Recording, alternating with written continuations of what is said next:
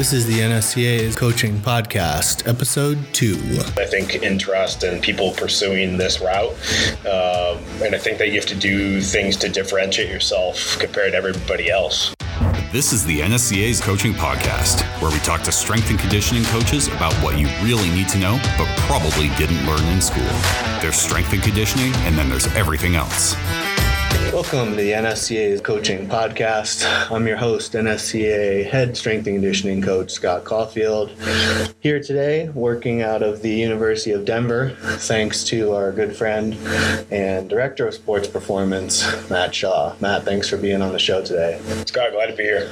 Appreciate the hookup with the room here too. You've allowed us to take over the screening room. What do you guys use this room for most of the time? Yes, we have about a 50-person stadium seating screening room on the backside of our office that was put in, I think, when they actually did all the facility upgrades here at DU about 7 years ago.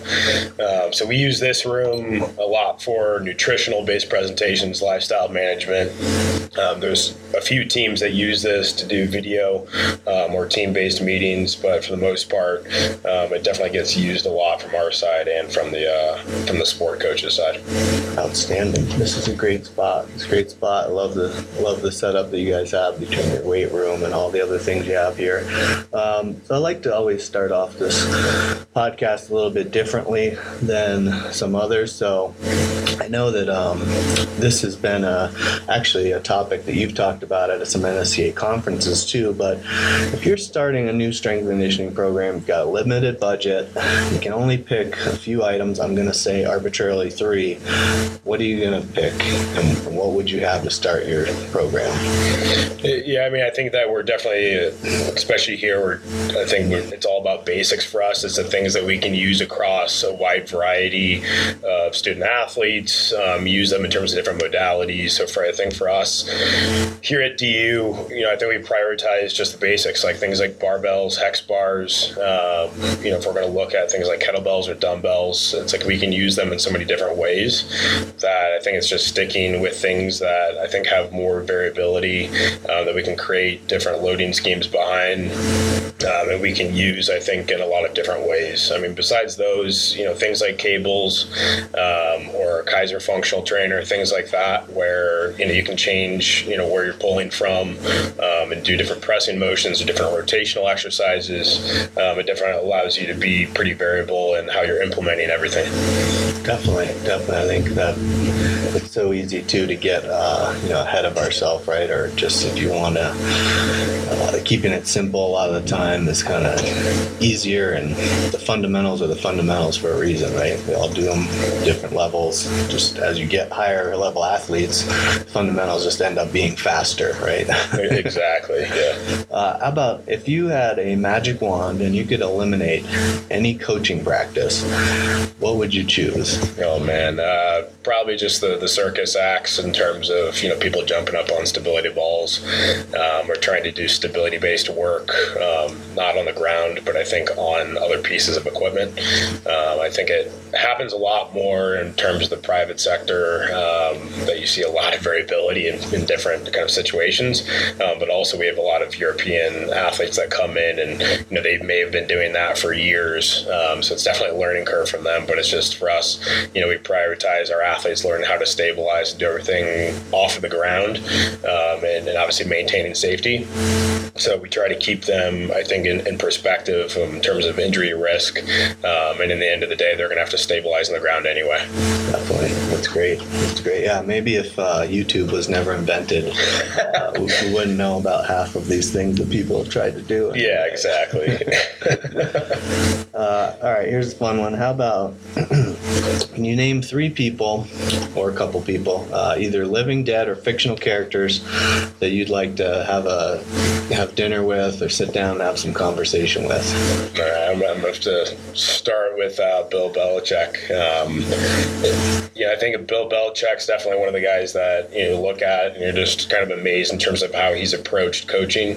I think from a broad sense, who he is and everything that I think he's really his approach and his demeanor is very straightforward, but he's so creative in terms of how he manages individuals around him and allows everyone to be successful. Second, somebody like Steve Jobs. Again, it's like the creativity and I think, what he's done within, the tech field in terms of Apple, and being an inventor, being highly creative. It's always kind of a fascinating story, but I've kind of enjoyed reading and obviously seeing what he did in his life. And then finally, probably like somebody like Warren Buffett, somebody in the financial world. It's just something that I really have no idea about anything in that side of things. So anything that guide my decision making would be great. I like it. I've always thought we need some sort of like investment, retirement, financial education as a strength and conditioning coach is somewhere along the line. Definitely. So I know you're, a little bit about your background. You came from BU, Boston University, out here to Denver. Tell me a little bit about how that transition worked, and how you found out about the job, apply, whatever, how you made that move, and then kind of, you're now the director of sports performance. I know you didn't start in that position, so talk to us a little bit about that. Yeah, so I'd been at Boston U. I had completed my undergrad and my grad program there, and I was a GA at the time.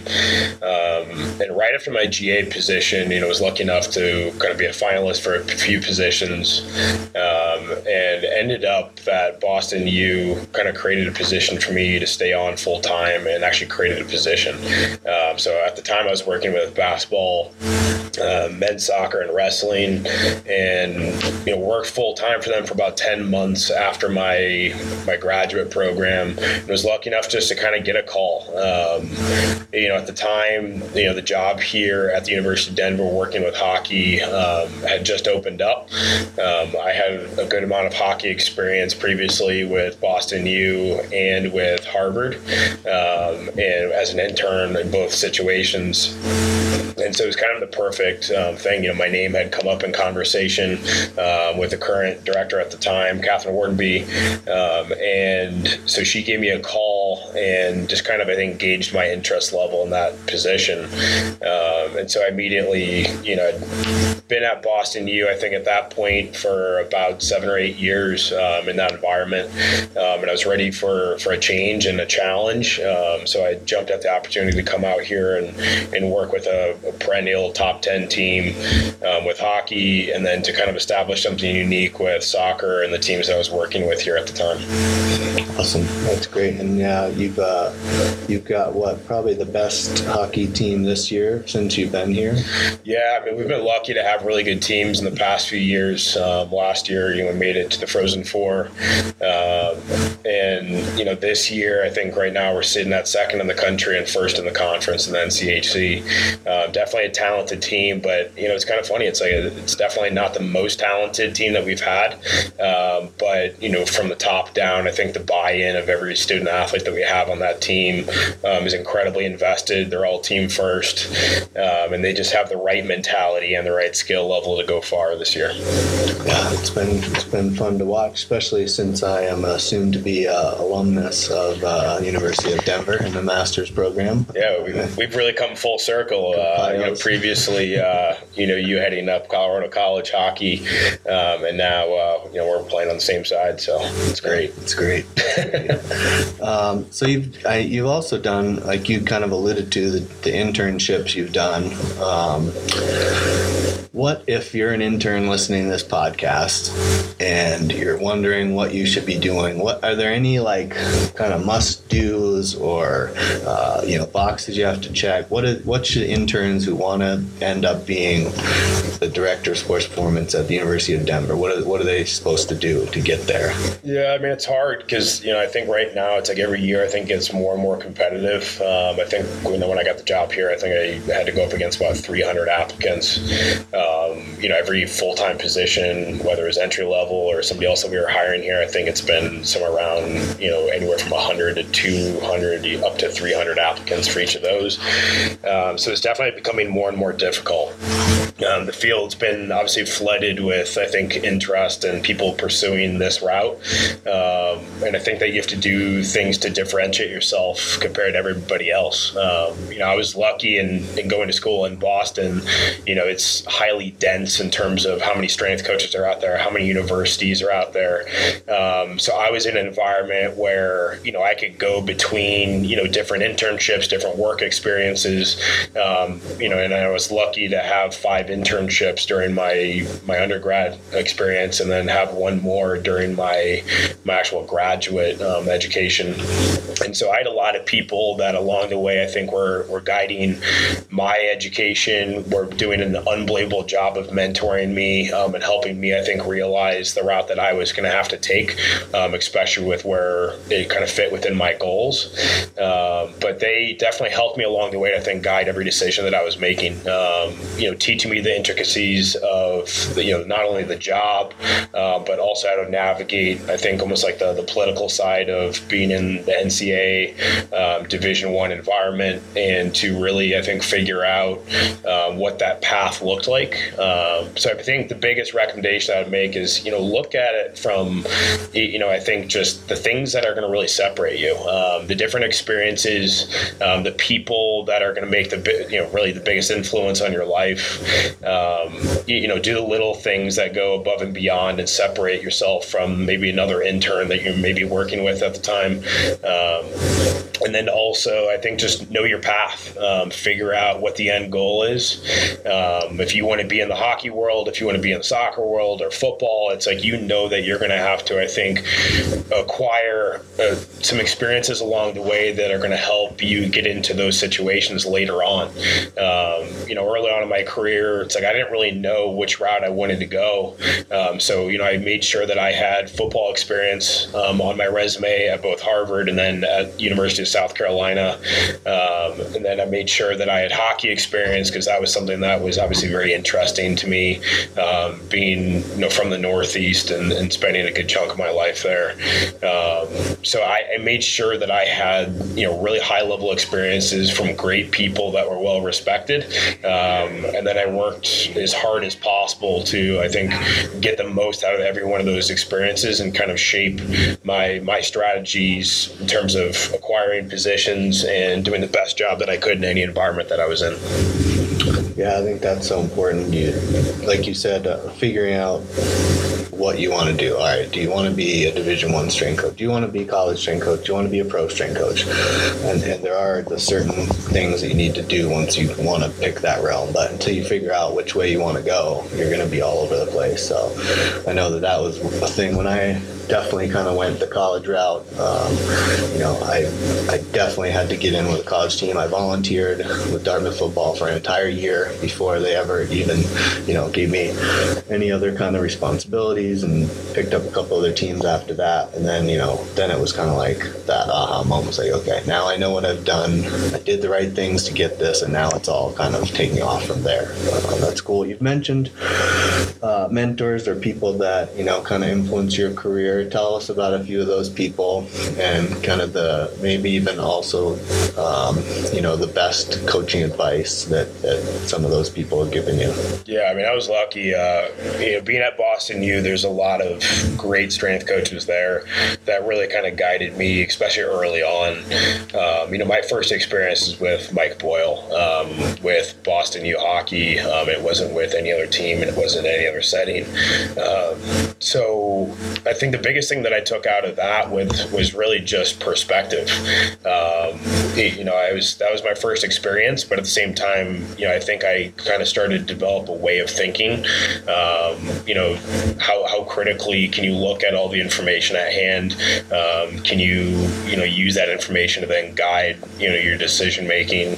And then from there, went into a private practice situation that was actually there on campus. But it was almost like an applied sports psych and strength and conditioning private sector position, where where I both interned and then ended up being employed. And it was ran really by, actually, it was a sports psychologist who was on staff at Boston U as a professor.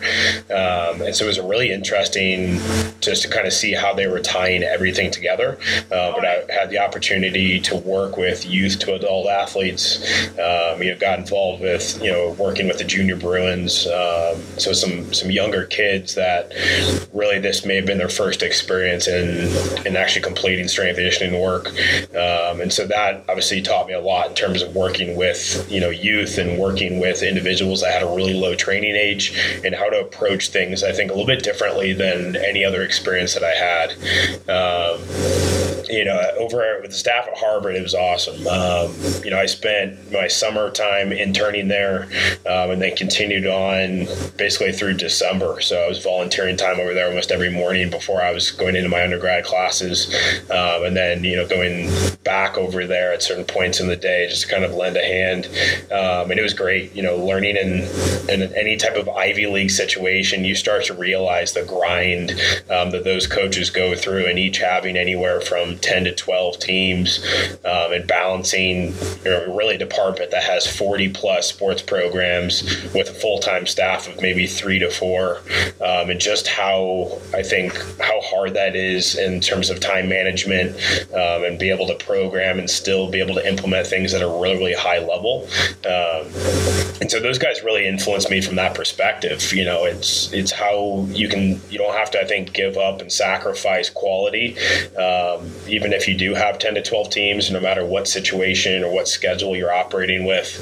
There's a level of quality that I think this field demands, and that environment was probably one of the most influential from that perspective.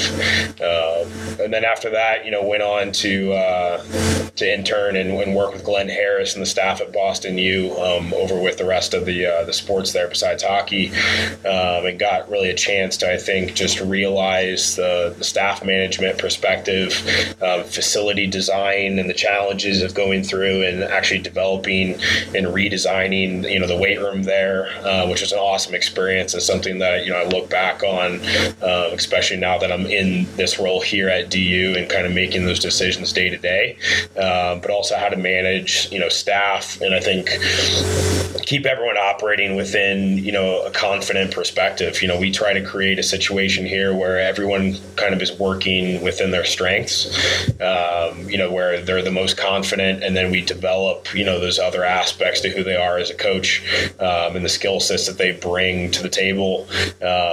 So I think that was, unbelievable management perspective that they really taught me. And then finally, my last internship was with University of South Carolina, with Craig Fitzgerald, who's now with the Texans, Joe Conley, who's now at UMass Amherst, Dan Austin, one of the all-time greats in terms of powerlifting. And Armand Satchel, who's now the head at New Mexico. So it's, you looked at everyone that was on staff there, and it was an unbelievable opportunity to learn, I think, in a completely different environment. SEC football is a completely different beast compared to anything else that I've experienced in my career. The level of demand and stress on the job, the level of intensity to get the most out of every second.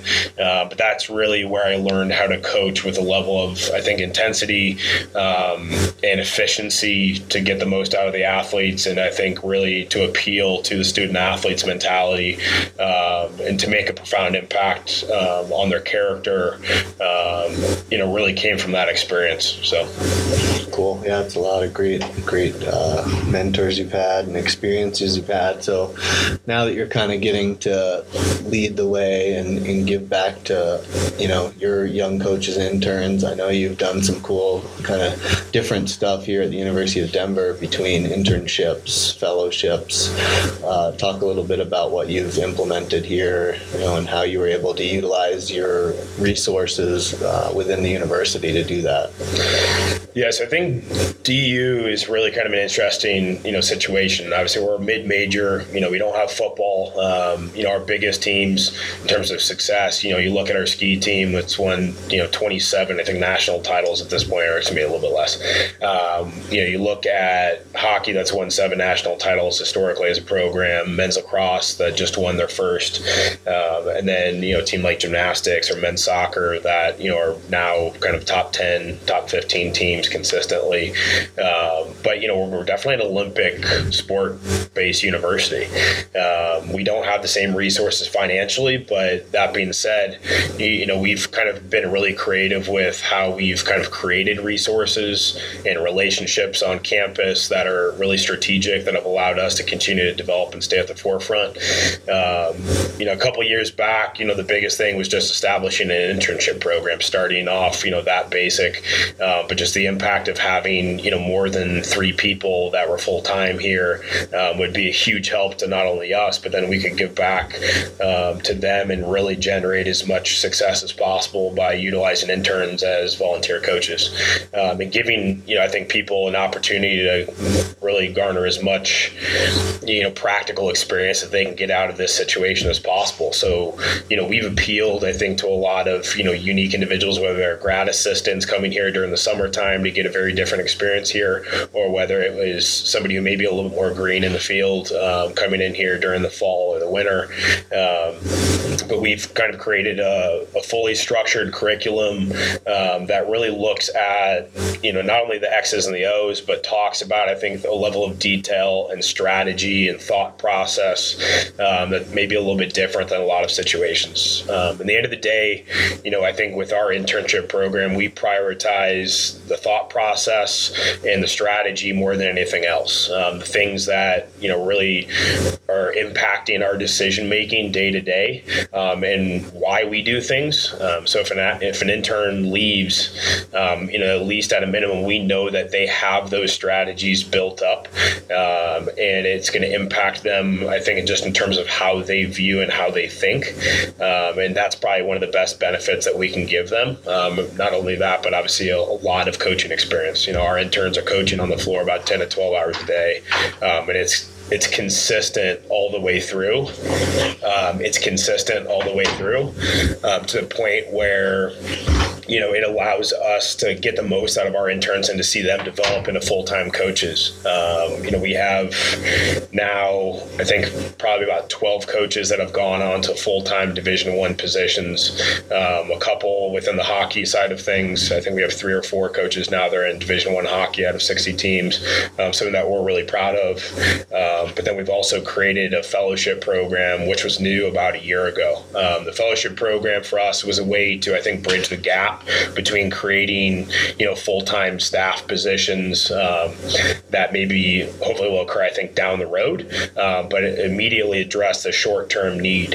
So what we did is we created, basically 2 part-time positions that were usually postgraduate level opportunities to bring individuals in to work essentially 4 hours a day with us, 1 in the morning, 1 in the afternoon, and then opposite of their schedule here with us, they actually work with Dr. Nicholas Studholm, who's a chiropractor right down the road, one of the smartest people that I know. And so they actually work in his setting as well, almost as a chiropractic rehab extender. So it allows them to, I think, also gain a really great appreciation of just, I think, a different perspective. So he does an unbelievable job of educating, I think, from the movement side and joint articulation and taking on the Gray Institute philosophies, but not only just doing table work, but how do you re-ingrain, proper movement with clients once you maybe reposition or mobilize them. And so how do you get it to stick long term? How do you affect the nervous system so then they can take that experience that they're learning over there and then actually reintegrate it into our setting. So it's kind of this cyclical process of learning and applying, but it kind of has created a really unique situation for us to obviously provide an individual that type of experience, and then, obviously give them a little bit of a stipend here, and then, obviously get them involved on the other side of things as well. Yeah, that's cool. I've met Nick before, and super smart guy. Actually, one of my mentors too, Chris Poljasic, he was in the GIFT program with Nick and Todd Wright, and that I can't imagine just knowing the guys that were in that class, the level of conversations that went on behind the scenes for that. So that's awesome. It's impressive to see the program that you guys have built up here and how you're doing it. And I know you talk to them a lot about building their network and being professionals. You've hosted NSCA state clinics. How are you? What else are you teaching these guys about and girls, young coaches about how to build their network, how to be professionals?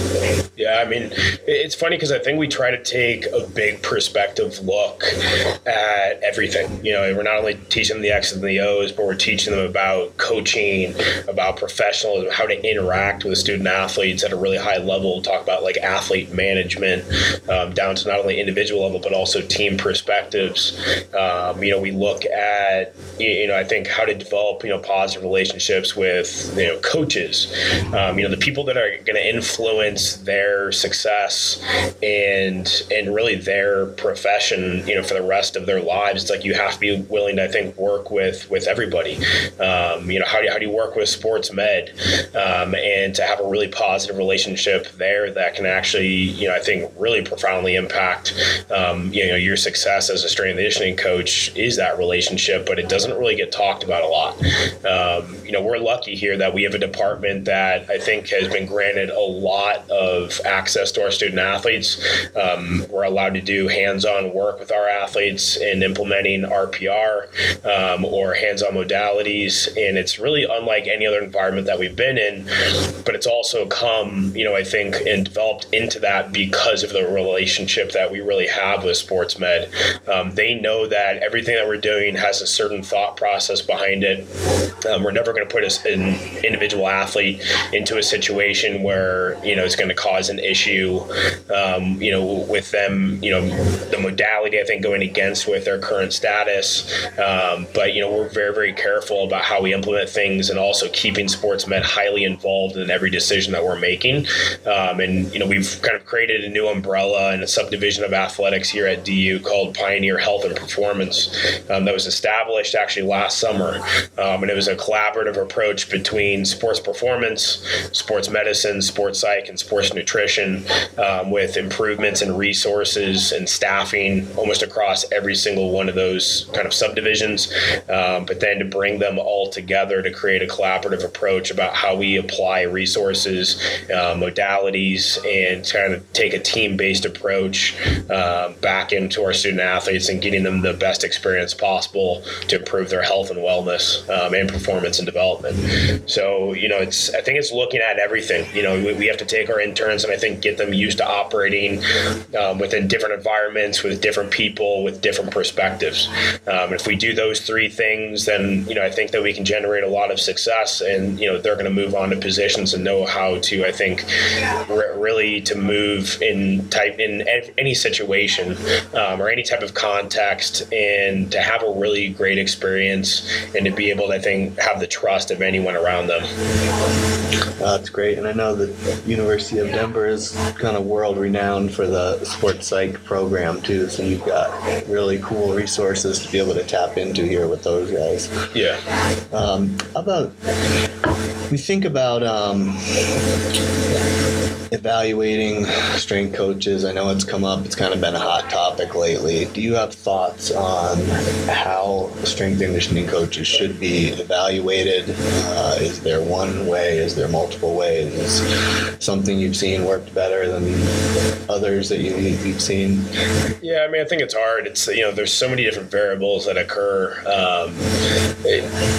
I think in the end of the day, you have to look at team success. I think that we have more contact than sport coaches. What are we doing to actually positively influence our student athletes? Maybe looking at the perception of not only the student athletes, but also the coaches. Do both sides actually value what you're bringing to the table? I think now, in the age of technology and education, it's, you have more student athletes that have been exposed to strength conditioning and to technology and to different resources across their lives. They come in educated. They can see through, I think a lot of the the cloudiness behind how individuals operate, lack of communication. They see through, mistakes that are made. So you have to be careful. And I think it's one of those things, though, that it's really important to kind of always know, really the perception of the coaches and the athletes. Here at DU, all of our student athletes fill out end of the year surveys and evals on every staff member and support staff member. So we constantly, I think, have an idea of whether we're doing the right things and making a positive impact. That's one way that we get evaluated from our department. I think that I also look at things like injury rates, whether that's inside of our facility and making sure that one never happens, but then two, it's also looking at non-contact or types of risk or injuries that may potentially happen within competition. I think some people out there probably think that that's really not a way to gauge a strength coach, but from my perception, it is. I believe that it is part of our responsibility to make a more durable athlete that can handle physical stress in any type of situation that they're going to see within competition or practice. And there's a level of, I think, responsibility that we have in preparing our student athletes for any type of situation that they are going to be in. And obviously that takes time and context. If you're brand new in a job, you can't get evaluated probably in the first year of development, especially when you're changing around how you implement things compared to what they've probably gone through in the past. But I think that, year in and year out, there has to be positive improvements in the capabilities and the physical development of our student athletes. And I don't know if there's a great way of looking at that. We've been lucky here that we've kind of really created a partnership across campus with mechanical engineering department. So now we're actually releasing, a standard assessment that actually goes and looks at injury risk and kind of performance-based variables using force plate analysis. And actually starting this week, it's going to be released across every single sports team here. So now we have a standard behind, really generating injury risk assessment and those different performance variables that we're looking at that can actually be standardized across every program. That's just one more thing that we look at. And then, we have a lot of technology here now with signing the contract with Catapult, having Polar, the Team Pro system, having different resources like that, I think further allow us to get connected back in from the sports science side. But then, we're really trying to make as much of an impact, not only our student athletes, but also our coaches as possible. And I think that relationship between us, our sport coaches, and our student athletes, and, sports med and the administration, it all has to be looked at and evaluated. But that's how I want our staff to operate, is within, I think, a context of that. We're going to do anything possible to make, I think, a positive impact on every single one of those perspectives, and how I think everyone works together within a team to create, I think, a really positive outcome. Yeah, it's huge, man. You definitely have instilled a lot more collaboration throughout all these different departments, and it's been impressive. And I think you're seeing it too from your lacrosse national championship, soccer being so good now too, Final Four, hockey possible national champions this year. We'll see. It's just continuing to see you guys rise is impressive. About what is one of the biggest challenges you think that we see in our profession as strength coaches, and is there a way that the NSCA could help with that? Do you see that something that you could point out that you think would be an easy fix, or maybe not easy, but somehow that we could help? Yeah, the NSCA has done an unbelievable job, I would think, of establishing resources for coaches in terms of education and networking. I think the standard of education's continue to improve. But to have, I think, things like this, like podcasts where you hear from different professionals, different perspectives, and just how easily accessible they are, that's obviously completely different than it was basically like 10 years ago. When I first got into the field, we didn't have things like this. There's maybe a few podcasts that were starting to pop up, but this is huge. These are the things that I think can influence a lot more people in the the consistency behind it because of how available it is. I think that a lot of this may be starting in the issues that we run into, I think, are just from the practical standpoint, taking the science and applying it back in. I think that, the tough thing is that there's undergrad and grad programs that I think don't appeal to the practitioner. There's programs that are highly clinical, but then they don't really teach how to coach. They don't teach people how to utilize science or evidence-based practice to guide decision making within our environment. And that's when I think you see people that run into, situations or issues within the job place. And it's something that's, it's tough. I was lucky to have, undergrad in science and in human physiology at Boston U, but then get my master's specializing in coaching. And that had maybe the most profound impact on my career outside of all the internships and everything else that I was doing, because it gave me perspective from both sides. How to work with individuals, how to apply, coaching at a really high level and to view things differently. But I think it just doesn't get done a lot. I think you see a lot more strength and conditioning undergrad and grad programs popping up. But I think it's just ensuring that they really do, I think, take on perspective, not only the science, but how to apply it back in from a practical standpoint. How do you evaluate, not only, your athletes physically, but how do you evaluate relationships or the context of coaching and how much of an impact that you're making on that side of things. It's about how everything comes together. And I think there's really, really brilliant people in each of those perspectives. You look at, the science and the application, you look at like the practical side of coaching, but I think eventually it's got to blend together. There has to be, I think, a better way to create a more complete educational, developmental, process starting from undergrad through grad, and then obviously the different experiences that people get in their internships. But it's been awesome because I think as standards have risen over the last few years, and the NCAA hopefully continues to evolve, the standards for coaches.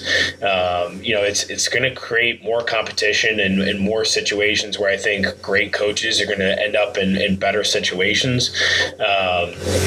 I think competition solves a lot of problems. But I think, the NSCA, has done an unbelievable job, I think, of continually developing and improving conferences and resources for our profession. And at the end of the day, that's what we want to see out of our national governing body more than anything. And they've done a great job in the last few years, not to your own horn, Scott, but you've done a really good job of creating, I think, conferences that appeal to the masses, that have really great speakers, that really contribute at a high level to the education of other coaches. And that's the most impressive thing, is that it's continually giving back every year and creating those situations. Yeah, thanks, man. I appreciate it. It's in similar to what you're doing here. Is it's a much more collaborative effort at the NSCA headquarters between departments, between board of directors, and all the people that do the day-to-day stuff to be successful, just like an athletics program. Cool. Just kind of tagging off that, we're talking about a lot of things, maybe different things for people to, challenges and whatnot. How about some challenges or roadblocks that you should watch out for as a young strength coach coming up? Anything that just comes to mind right off the bat? I mean, I'm always going to say the work-life balance is probably the biggest thing that I run into. Early on in my career, it was literally 100% in. I'll be honest, every weekend was spent doing something related to the job. As I've gotten a little bit older and now, I've got a fiance and we're getting married this coming summer, I've had to, I think, reprioritize things along the way. And there's definitely no book on finding work-life balance that I've read or seen that's, helping me along the way. But I think it's just, I think you always always have to take into consideration, everything. Burnout, which is obviously really prevalent within the field. Efficiency. Like now, I'll be honest, the biggest change I've had to make is being as efficient with my time as possible in the workplace. I'm still working, probably 11 to 12 hour days, probably at least 5 days a week, and then a 17-hour day on the days that we have, games that night with hockey. And it's a grind. But I think it's always trying to work on work-life balance, improving relationships, not only in the workplace, but also at home, and prioritizing those just as much as everything else in your life, if not more so. And so you got to, I think, keep things in context. Nothing is as important as the relationships that you have with your family. And so, if there's one thing I'll tell people, it's a pitfall. It's like, be careful of, I think, spending too much time in the job place. Look for ways to streamline, your day. Be as efficient as possible. Don't waste time. That's the biggest stuff that it's helped me along the way. And then, I think being creative. Just because you're in an environment doesn't mean that you have to be limited in terms of resources or how things get applied back in terms of the job. Be creative with resources that are around you in your situations. I'm really lucky in the academic setting because universities have better resources than probably the majority of professional teams. We have a better weight room than the majority of professional teams. We have academic departments that, will actually assist us with mathematical statistics. Now with all of the different technology that we're using, we've got the mechanical engineering department across campus that now is highly, highly integrated with our department and sports med, and integrating different types of eval and research that we're doing consistently with our student athletes. There's so many resources that are constantly around you, and they're there to, I think, assist and help. But you have to, I think, sometimes just take a step back and actually look around, not only in the department that you're working, but also what's actually around you within the community. Develop strategic relationships. People that are constantly trying to get involved has made a big impact. Like I said, my relationship with Dr. Studholm's been unbelievable, and he's shaped my education probably more so in the last 3 to 4 years than really anybody else during that time period.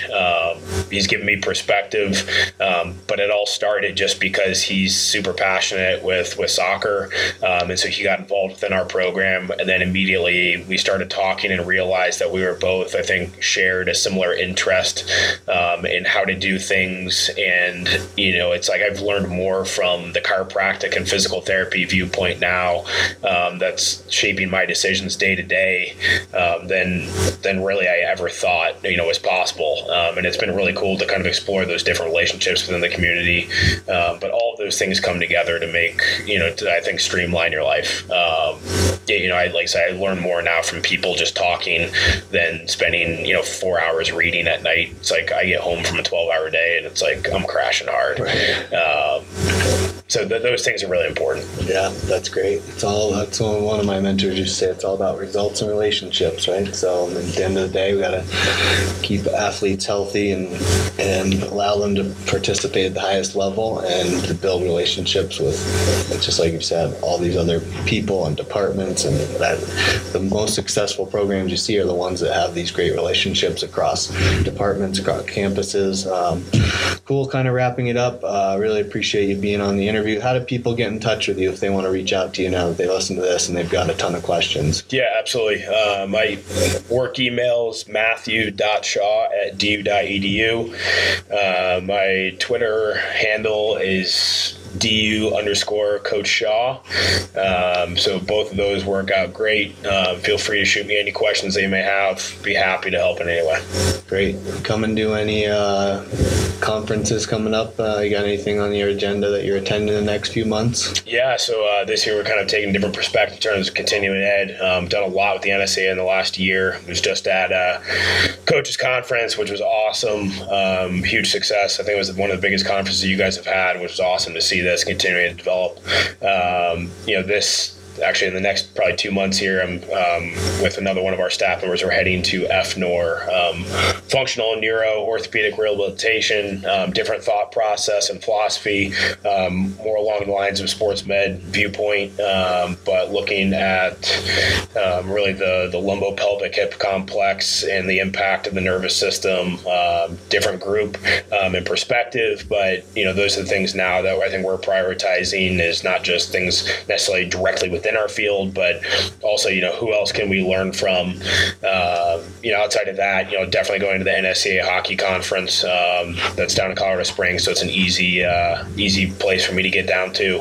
And every year it always turns out to be an unbelievable lineup. The people that are speaking this year, you have Cal Dietz, who's speaking a few times, and then you look at different people within the NHL, different private practice. You got people coming down from Canada constantly. So I think it doesn't really matter what sport you're working with. There's so much education that you can get out of those experiences. And just talking and learning from people with different perspectives. It's not just a hockey conference. You got brilliant minds in the room that share a lot of their strategies. And then in the end of the day, it's like those conferences are unbelievable and influential. So I'd highly recommend that one too. Cool. Thanks a lot, man. Appreciate you being on, and we'll see you soon. Awesome. Appreciate it, Scott. Thanks.